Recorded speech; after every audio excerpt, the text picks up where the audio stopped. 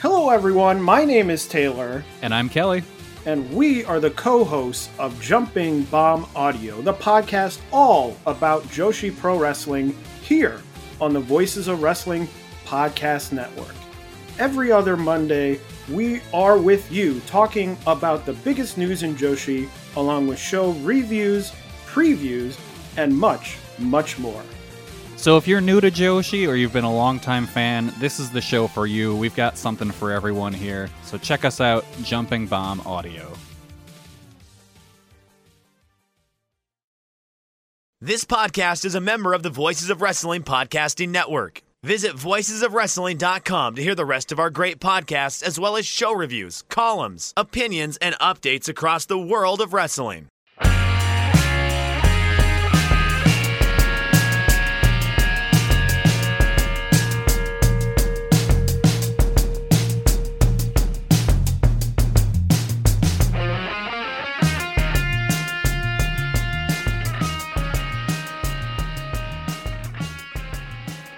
Hey kids, do you like professional wrestling?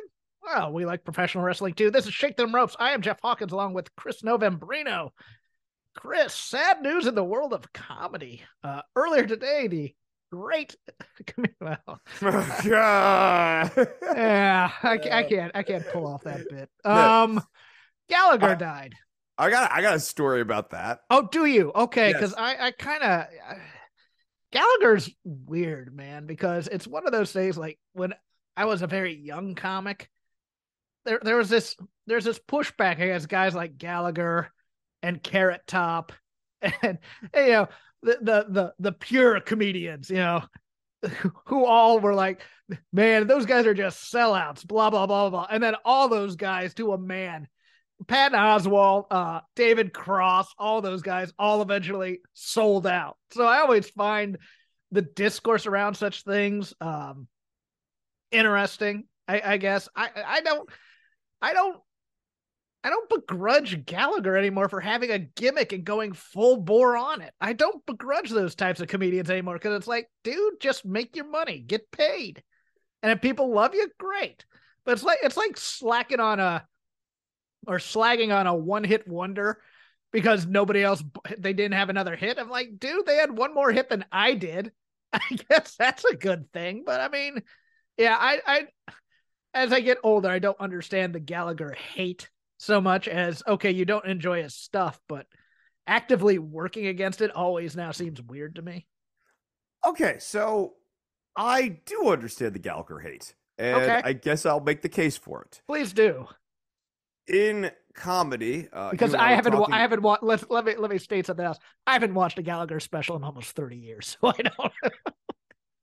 So I guess maybe part of it is that I am of the age where Gallagher specials were heavily played on Comedy Central. Oh, and okay. I saw a lot of them, so I definitely have opinions on the content of Gallagher in terms of art value. So I heard what you were saying about, you know, I can't begrudge anyone for making money. And I think, you know, generally speaking, you and I are like, you know, hey, people got to get paid. We don't want anyone to starve or whatever. I think that's a good value to have.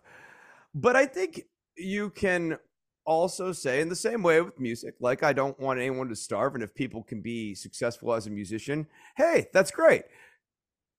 I will say that you can acknowledge someone's financial success and also say at the same time that there's basically no art value to their content. And I'll go one step further with Gallagher in putting a point on the no art value thing.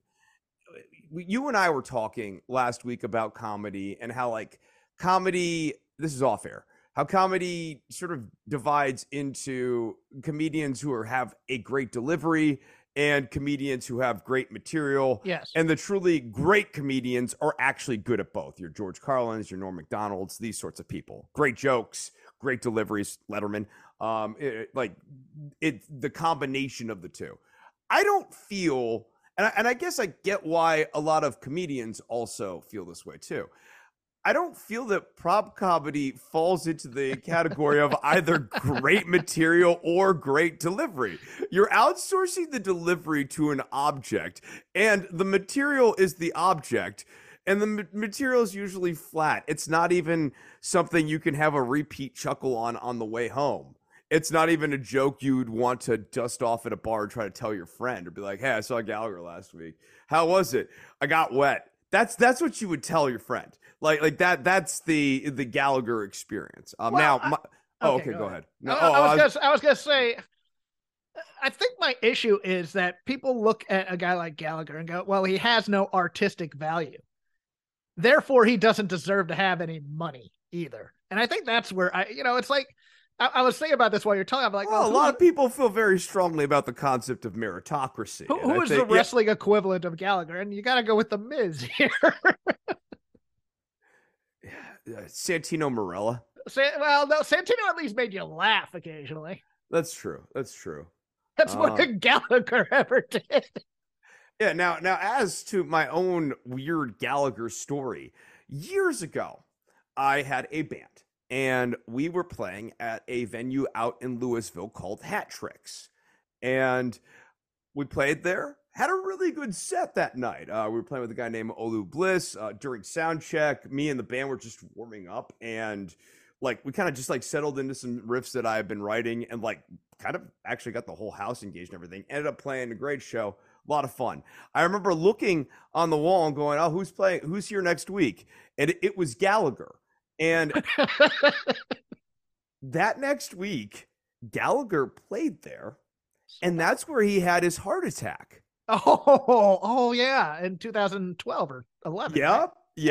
That's where he had his heart attack. Yeah. I mean, I opened for Carrot Top at you when I was in college.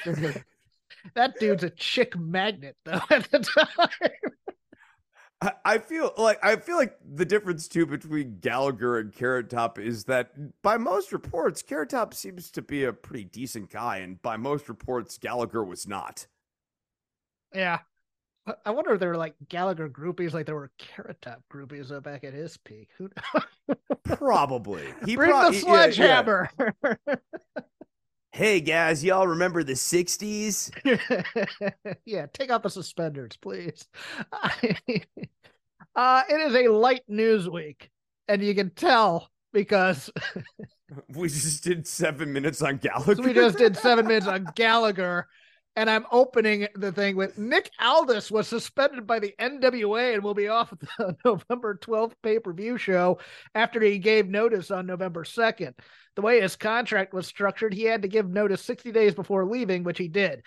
And now we've gotten into a battle of media between him and Corgan on various sites, as if anybody really cares all that much. But that's how I felt when I saw the Joe Galley tweet where he's like, "This is not an angle." I'm like, you wish it was. You wish anyone cared enough. Yes. And we might be seeing towards the end of the NWA, because I mean they've already been in the news for what Corgan and Trevor Murdoch said about the having a second Empower pay-per-view and not having enough quality talent to pull that off.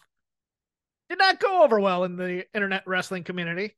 I am not going to argue whether or not there are merits to the argument or not, but following up, according to Fightful, former TNA Knockouts champion Taryn Terrell, formerly known as Tiffany in WWE, has also revealed that she has handed her notice to the NWA. Report noted that Terrell, in similar circumstances to Aldis, had grown frustrated with the promotion, particularly with the lack of direction in the show. I haven't watched NWA since we were covering it on here, and I think we lasted up until the pandemic. I mean, we got a bit far with the question mark type with that angle after Cornette got fired, and it was, but it's just there to exist. But I've always found Nick Aldis interesting because that guy looks like a wrestling champion and has since he was in his early 20s in TNA and has never gotten a shot at really big time wrestling for whatever reason or not. And, it's one of those things where you look around and you go, well, if he hasn't had the shot yet and everybody says he looks like $1 million, you can pretty much assume what the problem probably is. Although who knows in our day and age, because I know that Dave used to just go, well, he can't he's not as good a worker as other guys. I'm like, I don't know if that matters. He can promo and he looks like a champion. I mean, he's always been okay in big matches. I wouldn't say he knocks me over with a feather, but I've never looked at him and go, man, he stinks. But now that Cody has some say in this new WWE thing, do you think at 36, after 12 to 13 years in the spotlight, that Nick Aldis might be WWE bound, Chris? Or do you think AEW? I mean, AEW had him on for a show, I believe, or he was part of that all. He was part of All In. Never mind. If I'm Aldis, I think I'd rather be in. I mean, obviously, there's a money consideration. I'm just talking about booking patterns. I feel like Aldis would probably be a better slot into AEW's top of card picture than into WWE's top of card picture. And if I'm Aldis, obviously, again, money considerations. But if I'm Aldis, I'm thinking if I go to WWE, I end up in the Intercontinental picture fairly quickly rather than the main event picture. That they're not going to look at me as a Roman Reigns top guy sort of person, or the type of person to here's go the up downside. against the Reigns and the Brock Lesnar's of the world. Yeah, here's the downside of AEW. Number one, known quantity to the AEW type of fan. Number two, his biggest proponent backstage, Jeff Jarrett. So, I mean, he could come in with the Jarrett types and do that. And he'd get heel heat, but he wouldn't get star heat. You know what I'm saying? No, I know. I think he'd get overexposed. The reason I said AEW is just that in my head, as I'm like looking at who would he be going up against at the top of the card, MJF versus Aldis as a feud has some real intrigue. Especially if you end up going with a babyface MJF, I could get into that because Aldis is a good promo. Yeah, and he would actually kind of like be able to be a little bit bigger than MJF and allow MJF to sort of work as the underdog and him to work as the bigger heel, veteran heel.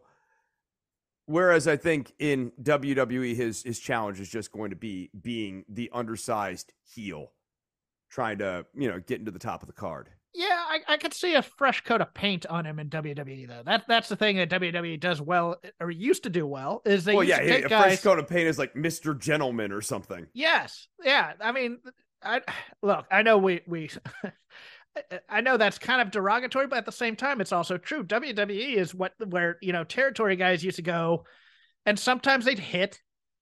Scott Hall with Razor Ramon, for example. Scott Hall was nothing in the AWA. I mean, he was a tag champ with Kurt Hennig, but he was always the guy with potential. He was always the guy, oh, look at him. Look at his body. Look, he's so great. He's jacked up. But nobody could put it together until he got Razor Ramon. I mean, I'm not saying, look, and Vince is no longer in charge, so maybe maybe Hunter doesn't have that kind of creative mind. But if I were Aldis, I might just want to go where I'm not as well known and possibly reinvent myself versus AEW, where I'm a known quantity and those fans are going to crap on me because they're like, well, he's not as good as so-and-so from Japan or whatever. Yeah, AEW, I'd basically say I need a good contract and a booking guarantee. Whereas WWE, you're going to get the money and you just sort of take your chances and see if maybe you can connect with a repackage. Yes. Look, for every Razor Ramon, there is a Gunter. Yes. Well, there's a Butch. I thought you were going to go worse. Like you're going to go, there's a TL Hopper or there's a, they could the give Red like Rooster. Yes. They could give him a stuffed teddy bear and say, get that over and we'll see how he does. But yeah, I get that. I get your thought. Another real news note was something from the Observer this week, which I found interesting, is that as things stand right now, there will be a number of independent shows over WrestleMania week based out of the Globe Theater, the home of PWG. As noted, PWG is not one of the groups that would be running, although they have been asked, but don't want to be a part of it at Last Word. That is very on brand with PWG. Tokyo Joshi Pro is one of the promotions that is in talks of running a show there. I'm telling all of you this now. If you come out for LA WrestleMania, at least 45 minutes to whatever Google Maps tells you. The Globe Theater, not in the best of locations, but at least there's a parking garage there. And it is far more accessible to anything at the Staples Center. Or, I'm sorry, crypto. Possibly the soon-to-be formerly cryptocurrency.com arena. I'm sorry. It's still funny a week later. It's still funny a week later, isn't it? It's still funny. Oh, goodness. Rather than say anything at SoFi or whatever. So if you're making your plans, if you stay in downtown LA, which is a garbage dump in my opinion, and probably too overpriced, you'll be fine for shows at the Globe and at crypto, at the crypt, as they call it. The big C. Versus SoFi. SoFi's in Inglewood. Inglewood ain't Charm City either. You might want to take your chances on mass transit if you wanted to do that, Universal City. But yeah, it's interesting that they may decide to start running a bunch of indie shows again for this WrestleMania now that things have opened up. I was kind of interested to see if AEW would counter program. They're not gonna, because they're too big now to do that, and that would really be slumming. But yeah, you'll probably have GCW at the Armenian Cultural Center some more, and probably so Pomona's been a big thing. And let me tell you all something about this. Pomona's about a 40-minute drive outside of LA. It's yeah. So anyways, I don't think you have any opinion on that, Chris. That's just something I wanted to add. No. Other than it'd be really fun to make a podcast called Tales from the Crypto. That's all about events that occur. Coming. After this week, good Lord, I apologize for all the pension funds that had crypto. I was like, oh my God. Yes, join Chris and I for stock talk later. We'll talk about that. Comings and goings, really not a lot other than Mia Yim back on WWE television, aligning herself with the OC of AJ Styles, Luke Gallows, and Carl Anderson. I'm not a giant Mia Yim, I won't say fanboy, but I do like her. And anybody who doubts her, I like this kind of tough edge to her, because her NXT run, that ladder match before that War Games, she is tough. She is rough and tumble. I like this version of her versus, say, technical wrestler Mia Yim. Yeah, I agree. We'll see how this plays out, but so far the way Judgment Day's been presented in the Hunter regime has just been leaps and bounds. We'll talk about some of the bad stuff on this show. Oh boy, will we talk about some of the bad stuff. But I generally don't feel like Judgment Day's a bad thing. Is the Bullet Club with Mia Yim the most exciting opposition force? Is it the most exciting pairing? But I do like Mia Yim in this character. And yes. Like, Mia Yim versus Rhea Ripley is a fresh match. I can get into that. Match. Yeah, it's a solid match. Yeah, it's a solid match. Yeah. And if it's if it's a no holds barred thing, if reported on the television this week is that War Games is back to being 5-on-5, which I am all for. By the way, they may just replay an angle where Mia Yim joins the baby faces here, because I think Rhea Ripley is going to be the 5th member of the heel team, because they were playing up Rhea versus Bianca later. So I think she's going to be added. I don't think there's going to be a huge surprise to anyone who's in the know that the last 2 members of the babyface team are probably going to be Sasha Banks and Naomi. I mean, it's in Boston. It would knock me over with a feather if Sasha did not come back for War Games in Boston to a big pop as a surprise, and maybe Mia Yim is kind of the red herring there, where much like the greatest heel turn ever in NXT for to set up the Dakota Kai thing, that Mia Yim gets jumped and taken out in order to bring back Sasha and Naomi. I could see that happening. Yeah. Okay. Yeah, I don't have any further thoughts. That's all I have for the news section, Chris. It's time for our sponsors at HelloFresh. All right, people. You and I love to talk about HelloFresh every week, and well, not every week, often. We don't talk about it enough, is how I feel sometimes. I feel like we don't talk enough. I feel like we don't connect. Something wrong? Something you need to share? I have something I need to share with you. What is HelloFresh? With HelloFresh, you get farm fresh, pre-portioned ingredients and seasonal recipes delivered right to your doorstep.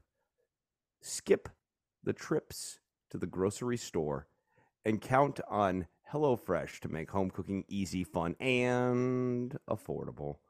That's why it's America's #1 meal kit. Subscribe to HelloFresh and check Save Money off of your fall to-do list.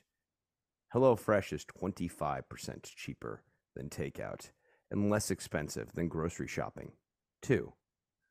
Time to cozy up and save money by cooking at home. Fall is the perfect time to experience the delicious taste and unparalleled convenience of HelloFresh. Jeff, do you remember the time we had HelloFresh? Yes. Me too. I miss that. Send product now. Please. Transmit Cromer. Go to HelloFresh.com/VOW65 and use code VOW65 for 65% off plus free shipping. I know I've said that in confusing ways in the past, but not this week. This week, you understand what's going on. 65% off is what's going on, plus free shipping. Can't get 65% off of free. Come on, that's crazy. Let's repeat the offer. You want to repeat the offer? I'm going to repeat the offer to you. You go to HelloFresh.com/VOW65 and you use the code VOW65. Some people say VOW65. I don't. I wouldn't. That's not me. But if you use that, you'll get 65% off plus free shipping. HelloFresh, America's #1 meal kit. Hey, you nailed the dismount on that one. Yeah, we'd like to thank HelloFresh for sponsoring us all year. Been a lot of fun. Send Now, food. The lazy river of wrestling criticism. Anything we watched this week, past or present, anything that crossed our mind. Perhaps we'll have more Gallagher talk. I don't think we will, but nevertheless, goes here. Ice cold takes on Crown Jewel. I've got bad news for WWE haters. This is a pretty good show. A pretty good fun show, too. I have even more bad news for WWE haters. Logan Paul's a damn good wrestler. He's good, right? Yes, and he's a bigger star than a lot of your favorites. Want to know why? Because you don't see him every week. Because he's a special attraction. And when he's a special attraction, they bring him in and he does great things. Things that blow your mind for a guy who doesn't wrestle a lot. And therefore he's special. What I think about with him too is they're not even presenting him the best way yet. No. They're fighting the current on him. They're going upstream in this still works. That match versus Roman was better than it had any right to be. I hate to tell you that. I do. Because I know boy, I was on Twitter, Chris, during this thing. I don't want to like this guy. Nobody wants to like this guy. I'm not rooting for this man's success, but it's hard to deny what I'm watching. Chris, he is one of my favorite people to watch. I'm going to be dead honest here. I don't particularly care for his antics on social media. I think he and his brother are uncontrollable fame whores, get paid, good for you. Not my favorite people in the world. But if he's on screen in a match, and in a match with stakes, I'm watching the damn match. And I'd much rather watch him because you know that the match has stakes to it, as opposed to all these other builds that don't. And, it was a, well-worked 3.5-star match, blah, blah, blah. I don't care about that. I want stakes. I want a little bit of heat. And I just the other thing that blows you away is that this is a guy who doesn't have to go to these lengths to entertain. He is a multi-millionaire many times over. And he's doing this. He's doing it for clicks. Let's not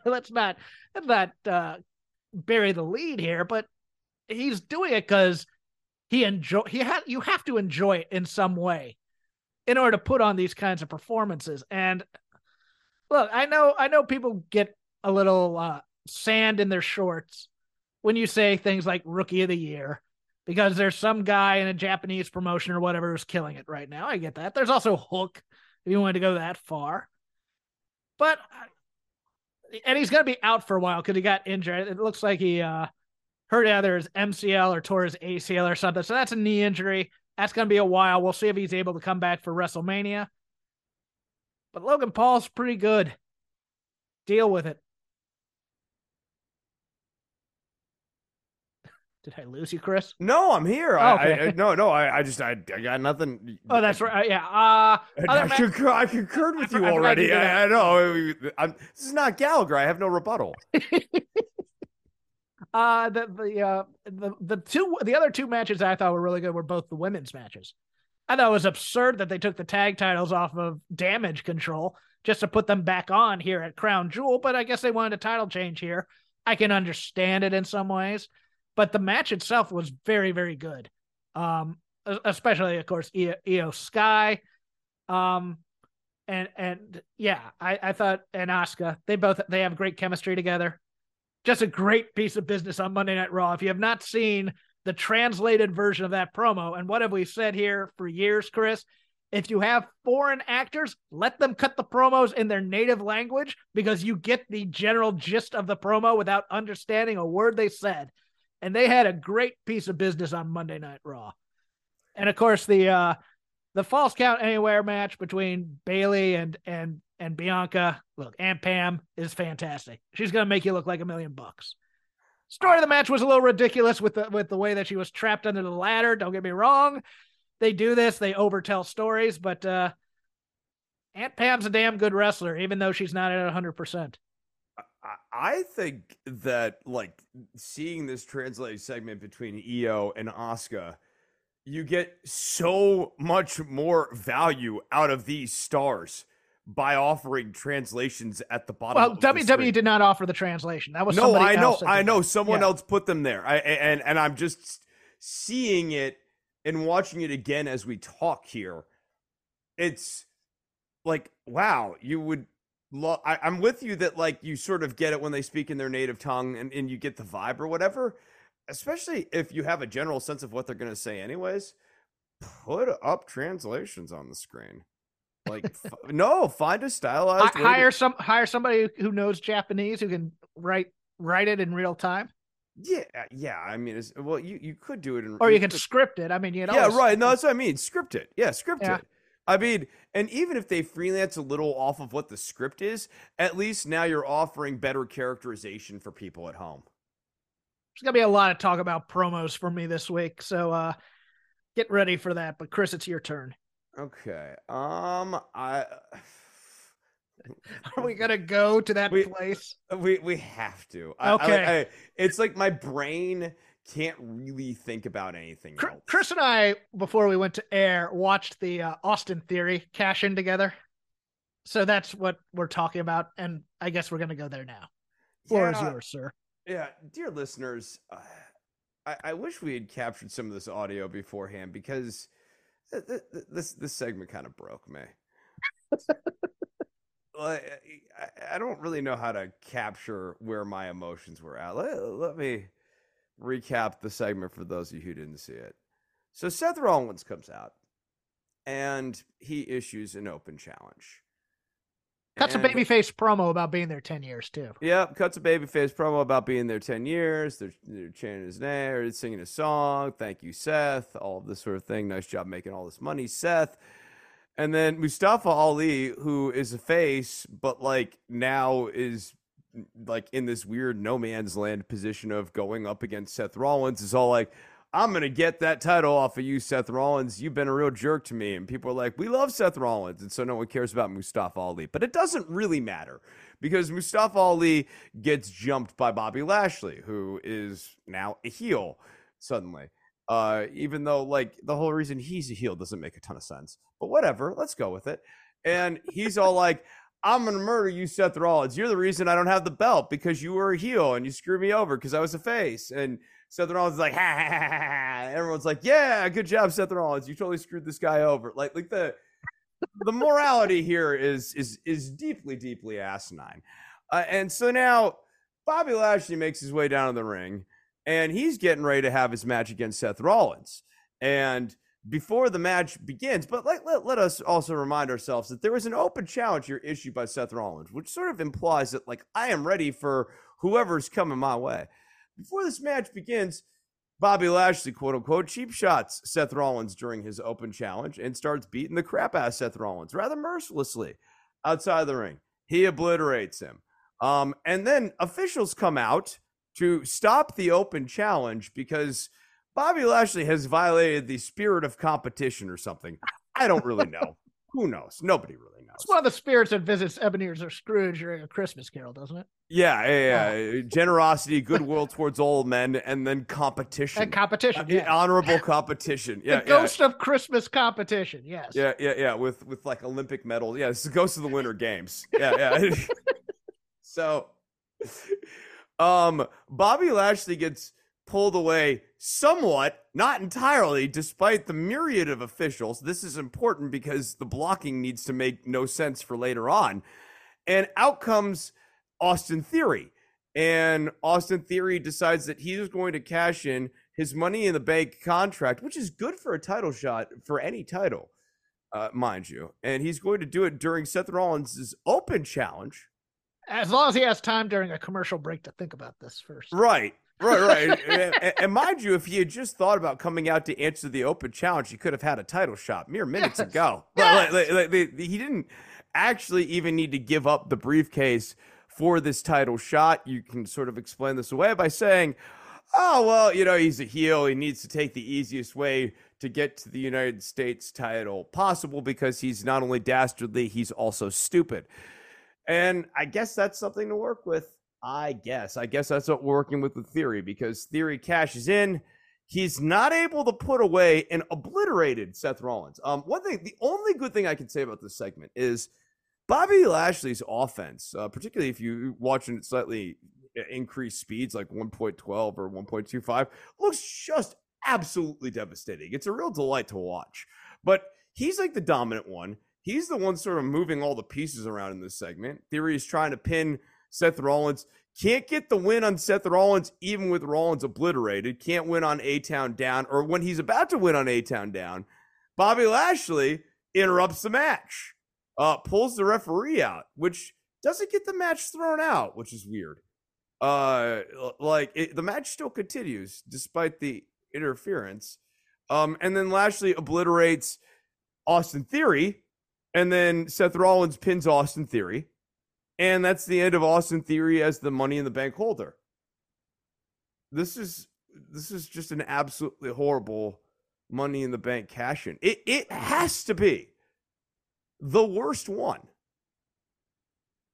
Next to Damian Sandow's, maybe. No.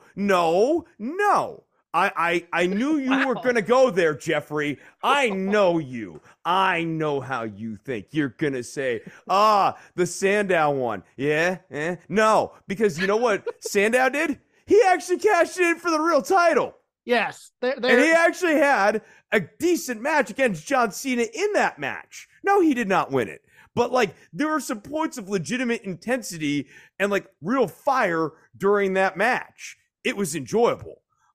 There was nothing enjoyable about Theory's performance here. It was stupid. The goal was stupid. The writing was stupid. Yes, he gets destroyed by Lashley, and they don't count him out. He beats the 10 count just to get curb stopped. Damian Sandow was an absolutely fine character that they mismanaged. Yes, Austin Theory is not a good character. He was overpushed. This shouldn't have happened in the first place. And it's a silly. They would have been better off having him lose it in court like Otis. There's a story to be told here. They just didn't tell it. And it's also partially due to probably the regime change behind the scenes. Don't get me wrong. But at the same time, you do this. You have Theory basically inserted into this Money in the Bank match in the first place. Because you remember, Vince came out and allowed Austin Theory to be put into this match, which he then won. Okay, so we have established that the world title is pretty much the only title that matters in this company for the last 15 years because we've so decimated these mid-card titles and these tag titles that they don't matter. We don't prop up any. We don't say kayfabe, hey, you win more money if you're the United States champion. We don't say you're the number one contender to the world title if you hold the secondary title as a single star. They have done nothing for these titles. But the one thing that would matter to Austin Theory is that this is the first title he won. So you could use that as a way of justifying why he would cash in for this title. You could also say, oh my God, Roman Reigns is such a powerful champion. I'm not sure I'm ever going to get the... Everybody in your crew identifies as either Big Mac Burger, McNuggets, or McCrispy Sandwich. But you're the Filet-O-Fish Sandwich all day. That crispy fish, that savory tartar sauce, that melty cheese, that pillowy bun. Yeah, you get it. Every time. And if you love the Filet-O-Fish, right now you can catch two of the classics you love for just $6. Limited time only. Price and participation may vary. Cannot be combined with any other offer. Single item at regular price. Ba-da-ba-ba-ba. Chance to beat him at any time when he's weakest because the bloodline's around protecting him. I may have, and my time is running out because I have to defend this before the next Money in the Bank, whenever that is in July. Maybe it would be strategic of me to just go after a belt that's not the world title. You could tell that story too. I think that would have been a fine story to tell, especially backstage, where Theory starts realizing slowly that he's outclassed by people. That, like, he can't deal with the Brock Lesnar's and the Roman Reigns. He is the quote-unquote youngest U.S. champion ever or whatever, but that being young, he really isn't that good just yet. Yes, exactly. Continue. Sorry. Yeah, no, I think, and this realization of, okay, I have this briefcase, but what do I do with it, realizing that I'm not good enough to go up against the Bloodline? That would have been a very interesting story to tell. Especially since he made overtures towards the Bloodline that he was going to cash in on Roman Reigns at some point. Yes, it would be a great thing to do. Or you could have just had him go to court against Otis. Oh, yeah. I'm getting my briefcase back. Yeah, and then just the way that this match was structured, is like, why is Bobby Lashley this upset about the U.S. title? He's upset about Brock. He's not upset about the title. I forgot. The best part about the Bobby Lashley promo, I glossed over it, is the part where he opens up with, I kicked Brock's ass on Sunday. Like, no, you didn't. You lost. You lost. On a fluke. You got rolled up. I had a moral victory against Brock Lesnar. I didn't get F5'd. Yeah, like, oh, good, nice. I never tapped. Okay. I came close to winning. It wasn't an embarrassing blowout. Like, okay, Bobby. It's like in politics when you're in either a deep red or deep blue, say, and then you put up a person you really like. Oh, he didn't lose as badly. He got 38% of the vote. Yeah, but that's usually plus 60. The logic here. We need somebody in there going, okay, tell me the story you want to tell. Okay, here's why that story doesn't work. And they don't do this. They just go, well, this was creative, and we'll put it on national TV, and we wonder why our numbers are going down. I'm just like, I'm going to go kind of quick and then in detail as we go along here. But it was a heavy promo week on the shows. We just went over the Io Asuka one. Good promos.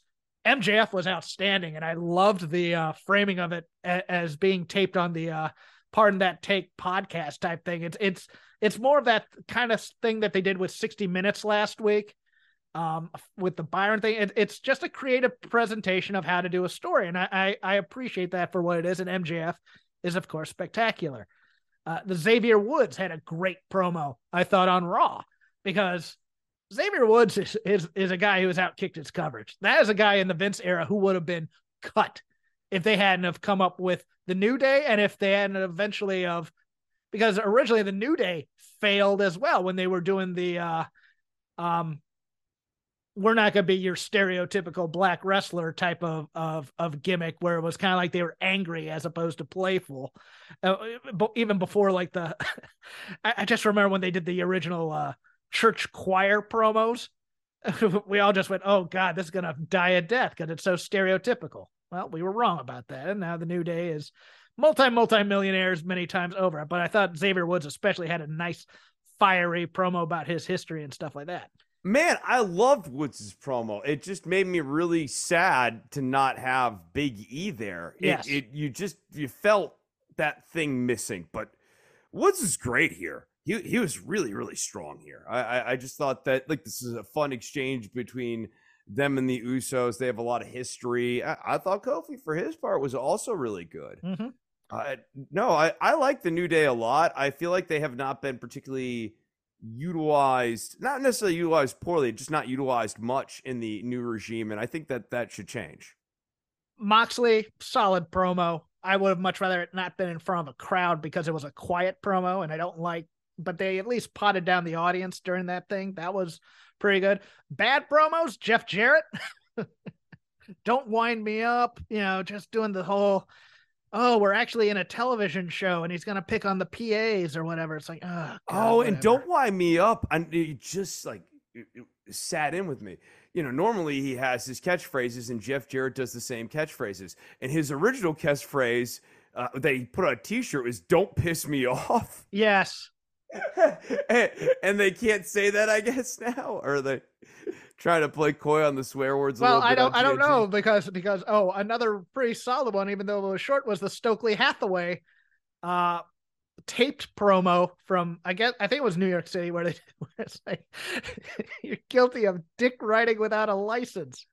Chris, I am so happy that dick riding requires certification now, that it takes training. That we're using union writing. There's like a lot of weird 3D chess stuff going on with some of these promos, though. Yeah. Like Moxley doing the promo, and you see Regal making the weird grimaces and the faces, and I just like it. It feels like we're all a beat ahead of this. Yeah, a little bit, but and that's unfortunate because, like, I think maybe the key to great success with this story is it's like the heist of the century. Yeah, play it straight. Yeah, and make the knife feel really, really brutal when it goes in the back. Yeah, I mean, I still think there's a chance that the firm that they're going to get turned on by MJF. And it's all going to be part of the master plan. But right now it just feels like, oh, God, they're really playing up this, that the firm is in on it type thing. Then we get to the Saraya promo. This is bad. And there's no other way to put it not because of the delivery. The delivery was great. The material was piss poor. And it actually did more to harm this women's division that needs all the help it can get. Now, let me put it this way.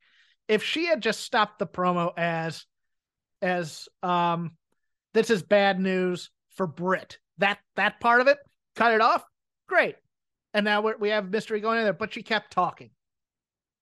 And what happened was what happened in, let's say, Impact Wrestling for a number of years when a WWE star would come in there and start talking. She buried the women's division.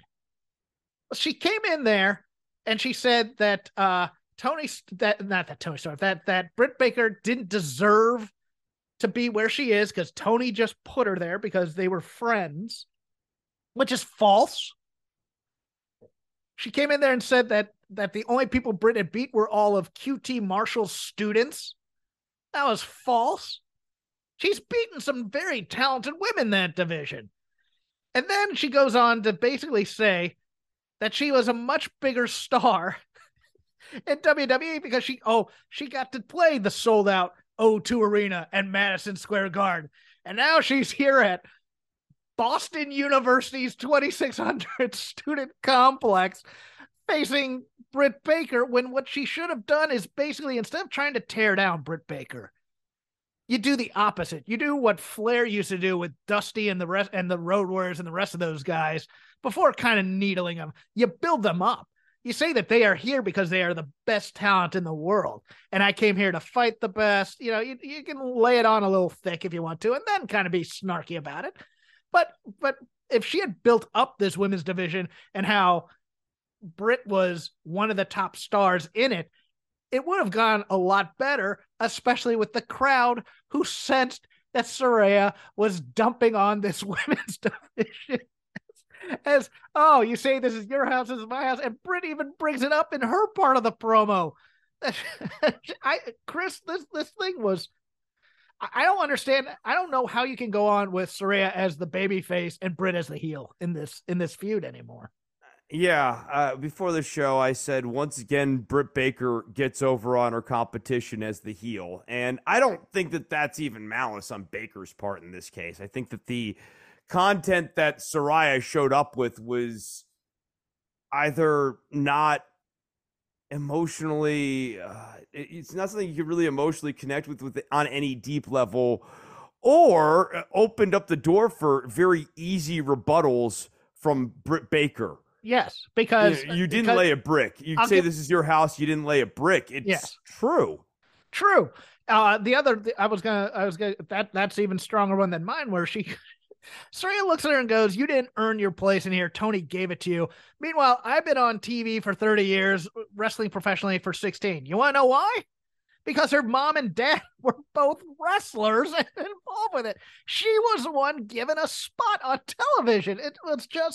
It was mind-boggling that everything that she was saying was basically easily disproven. I don't understand how somebody didn't go over line by line with this promo and say, no, let's think of a different tack to take. Yeah, I just, how do you get Saraya to click is my thing. I feel like it's the whole problem with this up front has been, it's been more of a concept. Like, well, step one, get Paige. Step two, question mark. Step three, profit. White hot women's division. And, there's got to be something in the middle there where the question marks are. And it doesn't feel like this heads up with Britt Baker is it. And I'm going to say something else, is that Britt Baker is just the exact kind of person you don't want Paige in a promo battle with, because they are very similar. If you watch Paige's promos or Saraya's promo, I mean, no, I'm calling her Paige now because I'm referring to her WWE career. No, and the idea that you're bringing her in on the equity of Paige. Yes, she was Britt Baker in many ways in WWE.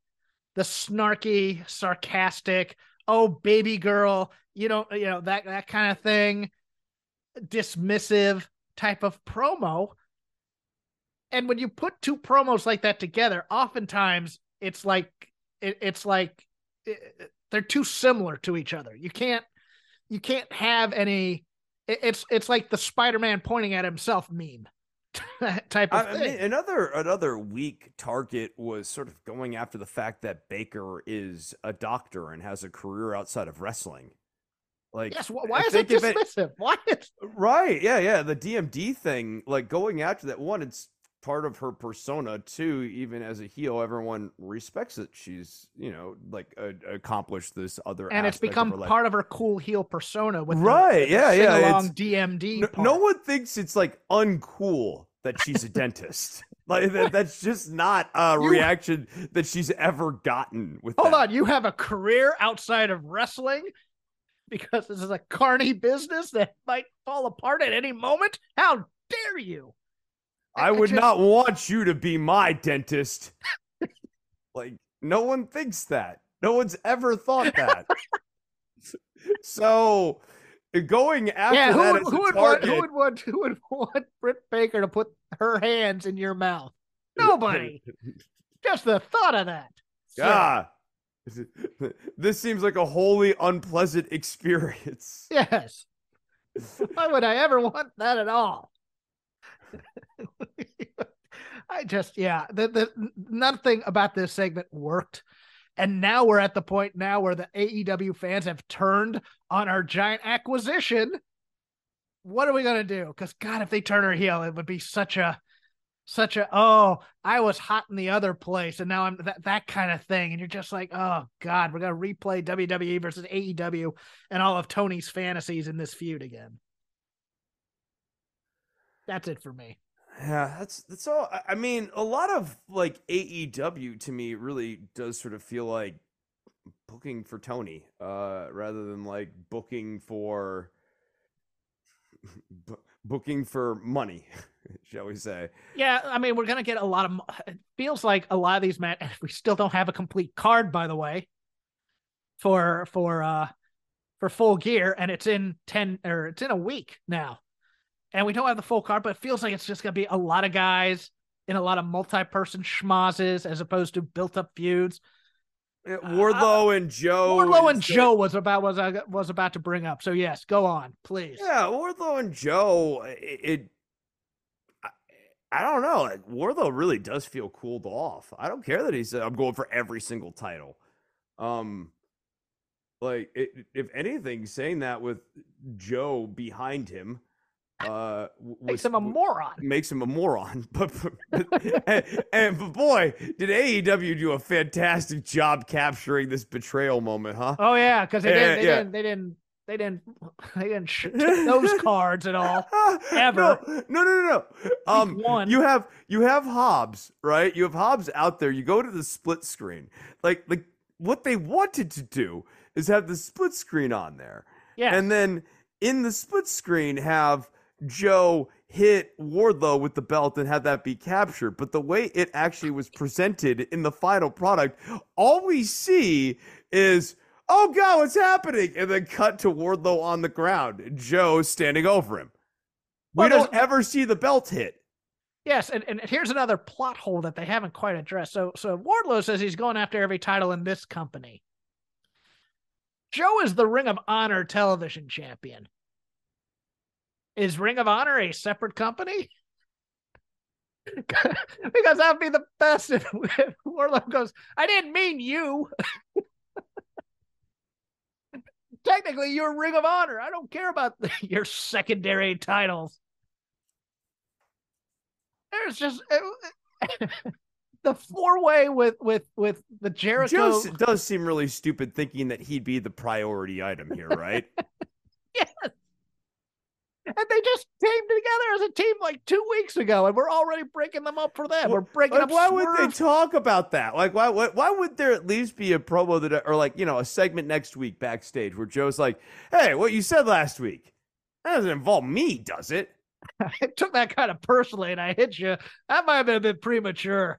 Well, no, I mean, now it's too late, obviously. But would you like a gift card to Macaroni Grill? Because I feel really bad about this.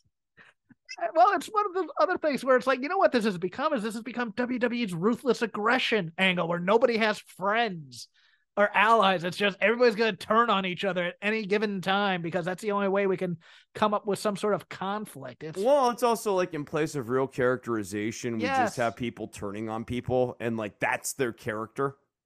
He's the guy who betrayed the other guy. So let's see. Yeah, exactly. It's like we're becoming a company of Paul Orndorffs and Big Shows. It's just, we'll just turn on everybody every week because, the title's the only important thing. I mean, they've already kind of screwed up what was kind of an interesting story with Chris Jericho going after all Ring of Honor champions. Sammy Guevara's never had a Ring of Honor title. Daniel Garcia should be in this four-way. That would be at least interesting and at least go with the story. But instead, I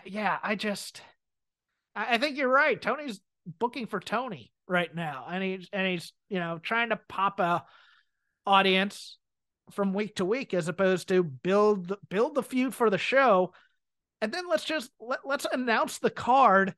And have them feud, and have them build, and have them cut promos on one another, as opposed to one feud with a couple of really good promos, and then everybody will find a way to get on the undercard. Like, I'm sure we're going to have like 20, we're going to have like a 20-on-20 with the Best Friends and the Death Triangle, and the House of Black will probably be involved in it or something like that. It's like, okay, great. Everybody gets a trophy because everybody likes each other, as opposed to really thinking about this card from top to bottom, getting the matches out there, and then building them for the 4 months you have in between pay-per-views. You realize if Wardlow goes belt hunting in this company, it's going to take him like 2.5 years. There's so many different titles. Well, we just had a belt hunter gimmick too with Kenny.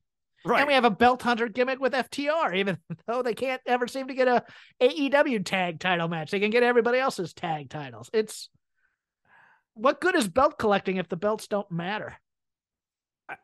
You know, I mean, we have Nyla Rose, who is the TBS champion in Absentia because she took the title. For the problems we obviously have with the over-characterization done in WWE and sometimes the reductive characterization done in WWE, it's reductive and deliberative. And AEW, for me, is showing the other side of bad characterization, which is like autopilot characterization. Yes. Sort of get yourself over-characterization. And stuff, you just get this very, very variable quality rate. You know, some stuff clicks. You get stuff that's landing above average, like the Acclaimed. You have some things that are really good, like Moxley and MJF in terms of characterization. And then you have stuff that kind of stinks, like whatever the Jeff Jarrett thing is and whatever the Saraya thing is. And I mean, a lot of this stuff is just not great. They rely on the goodwill of the audience. And the Dark Order is not good characterization. Yes. I don't care about Preston Vance. Hey, and do you not care that Johnny Hungy can't keep a straight face when calling him a roosh bag? It's just right. Yeah, no, it's autopilot characterization, and there's just no sense of deliberativeness. It's more like, are we all having a good time doing this? Yes, and we're not WWE. We're not that evil company. We're the good time company. Right, and good wrestling means we're all having fun. I don't necessarily. Sometimes good art doesn't involve. I mean, you can't sustain we're not all having fun dynamic forever. But sometimes doing good work / good art, it doesn't necessarily involve everybody all having a grand old time. Sometimes it's just. I want to believe that the people feuding actually don't like each other. That's all I want. It's a very low bar to clear, and I get that with MJF and Moxley. I don't get that with any other feud in this company. Yeah, and there's just many different factions that I think would really benefit from a more deliberative form of characterization. Like, I don't think Death Triangle with "Are we going to use the hammer" is super intriguing. Do you want to use the hammer? Is their character? Hey, look, this match is no DQ. So you got to use the hammer. No, sir. I am going to do this the honorable way, even though we've announced it's no DQ, and we're putting over on TV that it's no DQ. Phoenix's character right now does not want to use a hammer. Yes. Has a brother. That's his character. Yes. That's not enough. Yes. Lucha Underground did so much more with the characterization of this guy and the characterization of his brother as well. The characterization of his brother is why he's in AEW right now. I mean, and you're right. A lot of it is trading on goodwill too. A lot it's really, I think, underappreciated how past equity, goodwill. We don't want this to fail. And like a heartfelt thing that you and I both share of, it's important to have for a robust industry to exist, you need more than one business. And so it is good that AEW exists. But goodwill should not spare a organization from criticism any more than like goodwill should spare NWA from criticism. And we were critical of their management through the Jim Cornette crisis and have been critical of their management since. And is Uncle Dave giving us a good review? I think there's a lot. I don't think so. I think there's a lot to that, though. Oh yeah. I'm with you on that too. I think it's weird. It does sort of sometimes feel like it's Tony's show for Dave. A little bit, yeah. It really does. And I don't have anything else for. Oh well, we have NXT. You had NXT notes. I watched. Yeah. It. Okay. So like of the 3 shows this week, but covering my head as I say this. Yes. This was the most enjoyable one of the 3. Scary, isn't it? It's not that I love this show either. Right. I'm not saying this. There's like giant holes that are in this show. Trust me. And there's a talent, vacuum at times. Yeah, for sure. But like every segment made, for me, the reason this was the most enjoyable is that like every segment just made sense and continuations of the story that they're trying to tell. Whether you're talking about Joe Gacy defeating Cameron Grimes, totally fine match. Exactly what you think it's going to be. Gacy's a cringe character, but it makes sense. Yeah, man, makes sense. Elektra Lopez defeating Sol Ruca. You can question using Sol Ruca in this deployment here, but you need to rebuild Elektra Lopez. So, I would have used someone less well known than Ruca, but yes. That I thought was the mistake there. But it might be that they've now realized that Ruca's not ready for prime time, and this is the way to get her off. Right. And then now we're sort of like getting Hartwell back into babyface territory, which is a good move. I think Hartwell is actually like a good babyface for this division. Look, Dempsey versus Andre Chase. It's funny watching Hudson Duff throwing the towel through the ropes. Like, how hard is it to throw a towel? Throw it up and over. Yes. I know. Jeez Louise, you're like 6.5 feet tall too. He probably has a 6-week course on throwing a towel before you get to level 2 throwing the towel. I hope that there's a segment. Duke Hudson, back to level 1 towel throwing. No, I hope that there's a segment in Chase U about towel throwing, and like they make Hudson go to remedial towel throwing class. Look, taught by Ole Anderson or something. Like I thought beyond that, I also thought it was just like a little herky jerky having Chase be like, "Don't do this," and like that was not a great finish, but like a logical progression of that story. I think Dempsey's good in this role too. I'm interested to see what they kind of do with Dempsey. I like him. I think Dempsey eventually becomes the hero now that they don't have Bodie.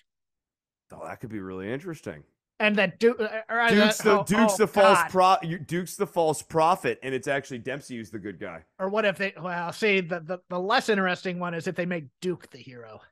Yeah, no, for sure. Because Duke Hudson, look, I like his size. He just hasn't shown me anything. No, the stuff that he's best at's like he's like comedy goofball, and I don't, I have questions about the tread on the tires of that thing. Stacks versus Hank. Hank works for me. I'm sorry. Right? He does. I know. I was about to say, like, I'm covering my head again.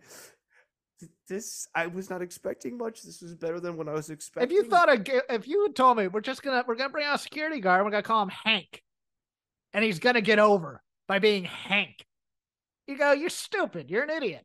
Nope. His fire's good. Yeah. His fire's good. And Lorenzo and the dynamic with him and D'Angelo, it's interesting. It's dimensional. Like, it's wouldn't say it's like it's two mob bosses who don't like each other, which is very interesting. Yeah, but there's also like a weird love too. Yeah. Like Tony does. It's like Tony wants to be like the mob boss, but like I think he's slowly realizing that Lorenzo's actually his friend.